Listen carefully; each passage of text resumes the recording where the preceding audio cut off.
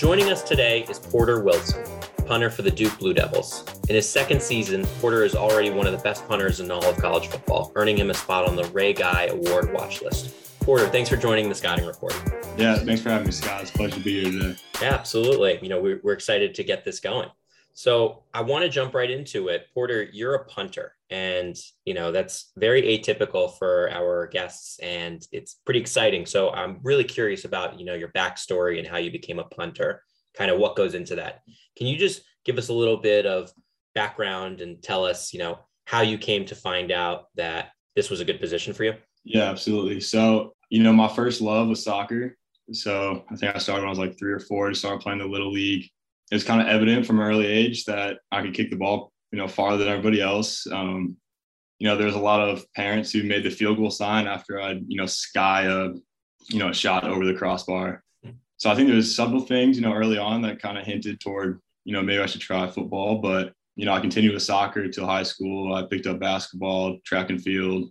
I really kind of tried it all. But, going into high school, 8th grade, I met one of my friend's older brothers was a punter for Boston College, and he met with me and we kind of talked. He took me out to train me one day, just kind of see how I liked it. And kind of from there is where it took off. Right away he saw it. He told me that, there's potential here. He kind of showed me the path, showed me what I needed to do, whether it be like what camps to focus on, national scouting camps. But just from there on out, I decided, let's focus on football. I think it's my best opportunity for, an opportunity in college, to play in college. After freshman year, I decided to wrap everything up with football, basketball, track and field, and just, kind of put my head down and started focusing on punting.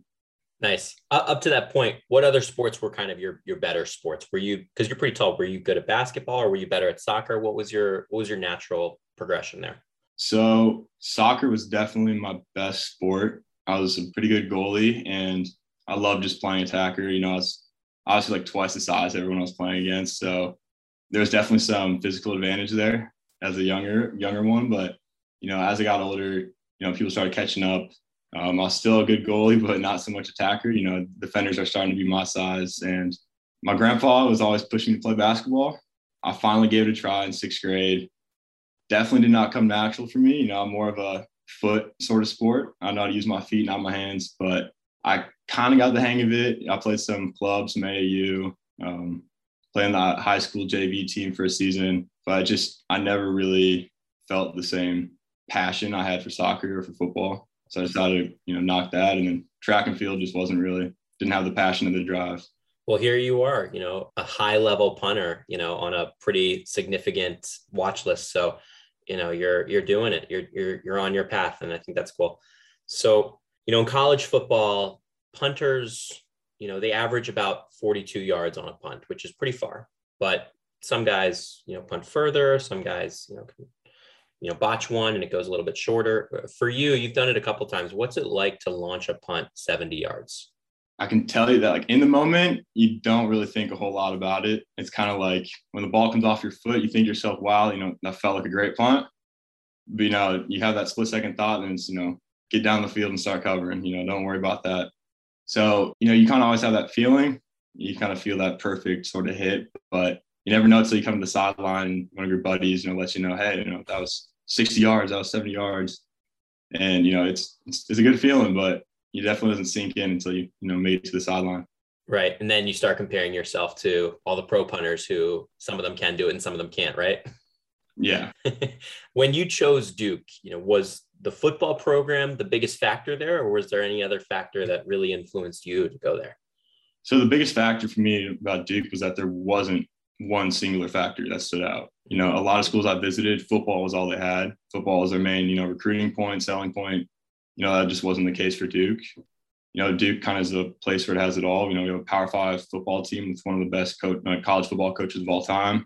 Mm-hmm. We have an elite education here. It's an awesome just kind of community and area to be a part of. It's such a, growing area. As Durham's, one of the second recommended place to live in the U.S. right now, second or third. So I think it was just all that stuff coming together alongside the football staff at Duke is incredible compared to other schools. It's definitely more family and they have more care than your typical football program. So just all these different factors playing together really made Duke stand out for me. Yeah. People love to hate Duke, but when you're a part of it, there's this known brotherhood, and it's something I haven't been a part of, obviously, but I see it. I've talked to a few athletes from Duke, and there's really this known understanding of we are Duke, we are a brotherhood, we are a community. And from the outside looking in, it seems like something you'd want to be a part of. Being a college athlete, it's really demanding. What motivates you to do something like this? I've definitely caught myself asking myself the same exact question. But it always comes back to, I love challenging myself day in and day out. I think it's not a good day unless you're pushing your limits and trying to become better than you were the day before. So, more than anything, I'm more thankful for the opportunity to have, the extra challenge in my life. It's not just class I have to deal with. I have the extra football commitment, whether it be time, physical, mental. I'm just really lucky to be in a position where I have the opportunity to be better every single day and challenge myself. Yeah. You mentioned Coach Coach Cutliff. He's been around football for a long time. You mentioned, top 5 all-time college coaches. And it's very possible he's right up there. You could definitely make a great argument for him. He's most famously credited with, coaching and mentoring the Manning brothers in college. And, I'm wondering, what's it like, being under his tutelage? What do you really get from a coach like him versus, a regular coach? Yeah, so I think it comes down to the player. And I think it kind of says his recruiting style too, is that he recruits players that he believes fit his, ideas, ideals for what a football player and program should be like.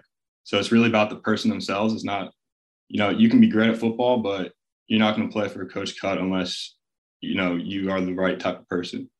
So, it kind of shows that he recruits well, but he recruits people that will take his coaching, because his coaching is not for everybody. You really have to care what he's talking about. You have to listen. You have to give him your dedication and attention.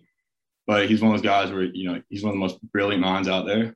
So it's really about your mindset and how you look at it. And, you really got to make the most of what he says, because what he says may not seem like super beneficial or serious in the moment, but realistically, there's a whole lot more to what he's saying. And, you really just got to think about it and apply it to the situation at hand. Got to peel it back. What do you think he really looks for? What fits that model of what he's really going after when he's recruiting players? I think someone who embraces the 55. So, that's alignment, assignment, effort, execution, and finish. So just kind of someone who all around is putting in effort in all aspects of life. And I think the biggest one is even one who follows the man rules. So that's be where you're supposed to be, doing what you're supposed to be doing as well as you can possibly do it. Okay, let's discuss mentality. All right. As a punter, your ability to be on the field is really limited. And I'm wondering, when your team needs you, they absolutely rely on your ability to perform. So how do you, as a punter who, only comes in so seldomly, how do you manage to stay ready? I think personally, the biggest thing I do is that I get involved on the sidelines in games. I'm trying to stay locked on to what's going on. I want to feel the emotions of what's going on the field. If I'm riding that roller coaster with everybody and, just making sure I'm a part of the game mentally at all times, then, I'm ready to go when the time comes. That's great. So you can impact your team when you're not on the field. Yeah, absolutely. I know I joke about this sometimes, but, our specialists are really the directors of morale, head of morale here. So, when we don't have something we can be doing, we need to be making sure everyone else is good. So whether it be standing up, giving someone your seat, making sure everyone's good on water, just congratulating someone on a good play, pat them on the back, whatever it is, it's not about us. It's about the team and getting the win. So you're calling it the directors of morale? Yeah, directors of morale. Who else is on that committee on your team? I'd say all the specialists. Okay. Everyone. Charlie Ham, John Taylor, Jackson Hubbard. There you go. Everybody. All right. So I want to talk about NIL for a second. What has this experience been like for you? And do you think it's different because you're a punter? Yeah, it definitely came out of nowhere. I wasn't anticipating NIL to be something that I was a part of during my college career or anything, but, it sprung up and it's been crazy, just to see the potential to contact and work with some great companies. It wasn't really imaginable before, but recently Mystery Tackle Box reached out to me for a competition between, NCAA college punters. That essentially just means I just have to post pictures of fishing gear that they sent me And if I get like the most likes on my social media, I get like $5,000, 50 mystery boxes, a bunch of stuff. And, that was not something that could ever happen before. Mm-hmm. So it's just astonishing to me. And then recently I've been subscribed to what's called Morning Brew. It's a daily newsletter. I've been subscribed to them for about 3-4 years now. And during like when NIL got passed for college athletes, they tweeted something on Twitter saying, hey, like fill out this form if you ever be interested in being a, Morning Brew college athlete. And I did it kind of jokingly, thinking because they're such a large company that, why would they ever want to punter, represent them? But hey, why not? I took my shot. Mm-hmm. And, luckily they reached back out to me and I got, a sponsorship, a little partnership with them. So that was amazing just to be able to actually promote a company that I've been with for a few years now and know that, they're good at what they do and are awesome. So it's just been a roller coaster. It's definitely been a lot of opportunities that I never originally saw coming. I think that's great that you can be a part of Morning Brew's brand. Yeah, just like you said, something that you've done, that you've believed in for years before this opportunity even showed up. And I think it's great that, you can, hop into these things. I guess you do this daily, right? You look at what they have to offer, their email list. Like, take us through your schedule. What time are you opening up Morning Brew every day? So I start my day usually around a little after 5 a.m. Oof. I'll get up and I usually brush my teeth and I'll do Duolingo while I brush my teeth. I have like a 260-day streak on Duolingo right now. So that's when I usually get it done, is in the morning when I'm brushing my teeth. Gets my brain going early on. And then usually when I'm on my way to practice, walking on over to the facilities, when I whip out Morning Brew and get my, little catch up on all things finance, tech, business. So I'd say I'm reading at 6, like when they publish it. Wow. So you're probably one of the first guys looking at it too. That's great. Yeah. What a natural fit for you and them to be partnered up. That's great. I hope that partnership continues to flourish.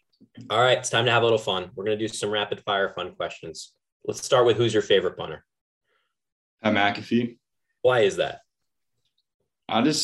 He's a great punter. Don't get me wrong. He's fantastic. He's so talented, but he's also done an extremely good job at, the publicity for specialists in general, and just kind of, expanding the awareness of specialists and the role they play on and off the field. So, I really appreciate him and look up to him in that sort of sense, that he's taking his own sort of platform to then bring attention to an entire group of people. Absolutely. Not only is he a role model for specialists, but just for football players in general, or athletes in general. You're absolutely right about that. Okay, if you could choose any position to play other than punter, what would you pick and why? I'm pretty naturally good at long snapping. I think that's something that comes with just being a specialist. You kind of always know how to long snap. But it'd be fun to be quarterback. I'm not sure how good I'd be at it. I could get the job done, though. Nice. But outside of football, I'd definitely be a golfer, a pro golfer all day, any day. Golf's kind of become my second love within the past few years. And I wouldn't mind playing golf for a living. What's your favorite course to play out there in Carolina? So I got to play Pinehurst once, number 8. Okay. And that was an experience, man. That was awesome. But, of course, I get to play a little bit more often is the Washington Duke in course, which is like a phenomenal course. I'm always very happy when I have the opportunity to play there. Well, we're going to shout them out for you. Let's try and get you a free round. No, please do. All right. If you could play beer pong with anyone in the NFL, who would you pick? Johnny Hecker. Not necessarily, for the beer pong, but just so I could pick his brain. Yeah. About, what his daily routine is, how he balances his personal life with his professional life, how he just maintains mentality to get better every day. Just sort of those sort of questions. Great answer. This is the last question. What's the one thing you want to do that you haven't done yet while you're at Duke? I need to go to the Duke Lemur Center. I'm a huge animal lover. Okay. I love anything to do with animals, but I just never do it, and I need to do it because it looks amazing. You just kind of have to sign up, I think, a week in advance now, so I don't know. But I'm going to do it eventually. I'm sorry, did you say the Duke Lemur Center? Yeah, Duke Lemur Research Center. So I guess we're one of the top research centers on lemurs. But yeah, you can go there and they have up close sort of exhibits, and you can go hold one and feed one, I guess, and some pretty cool stuff. All right. Well, there you have it. Porter, this has been a lot of fun. Thanks for joining the Scouting Report. You're welcome back anytime. Yeah, it's a pleasure. Thank you so much for having me. You got it. This podcast is hosted by Scott Eisenstadt and produced by Central Park Sound. Audio supervision, editing, and theme song by Jordan Schiff. Make sure to rate and review this episode. And if you haven't already, please like, subscribe, and follow the Scouting Report wherever you listen to podcasts.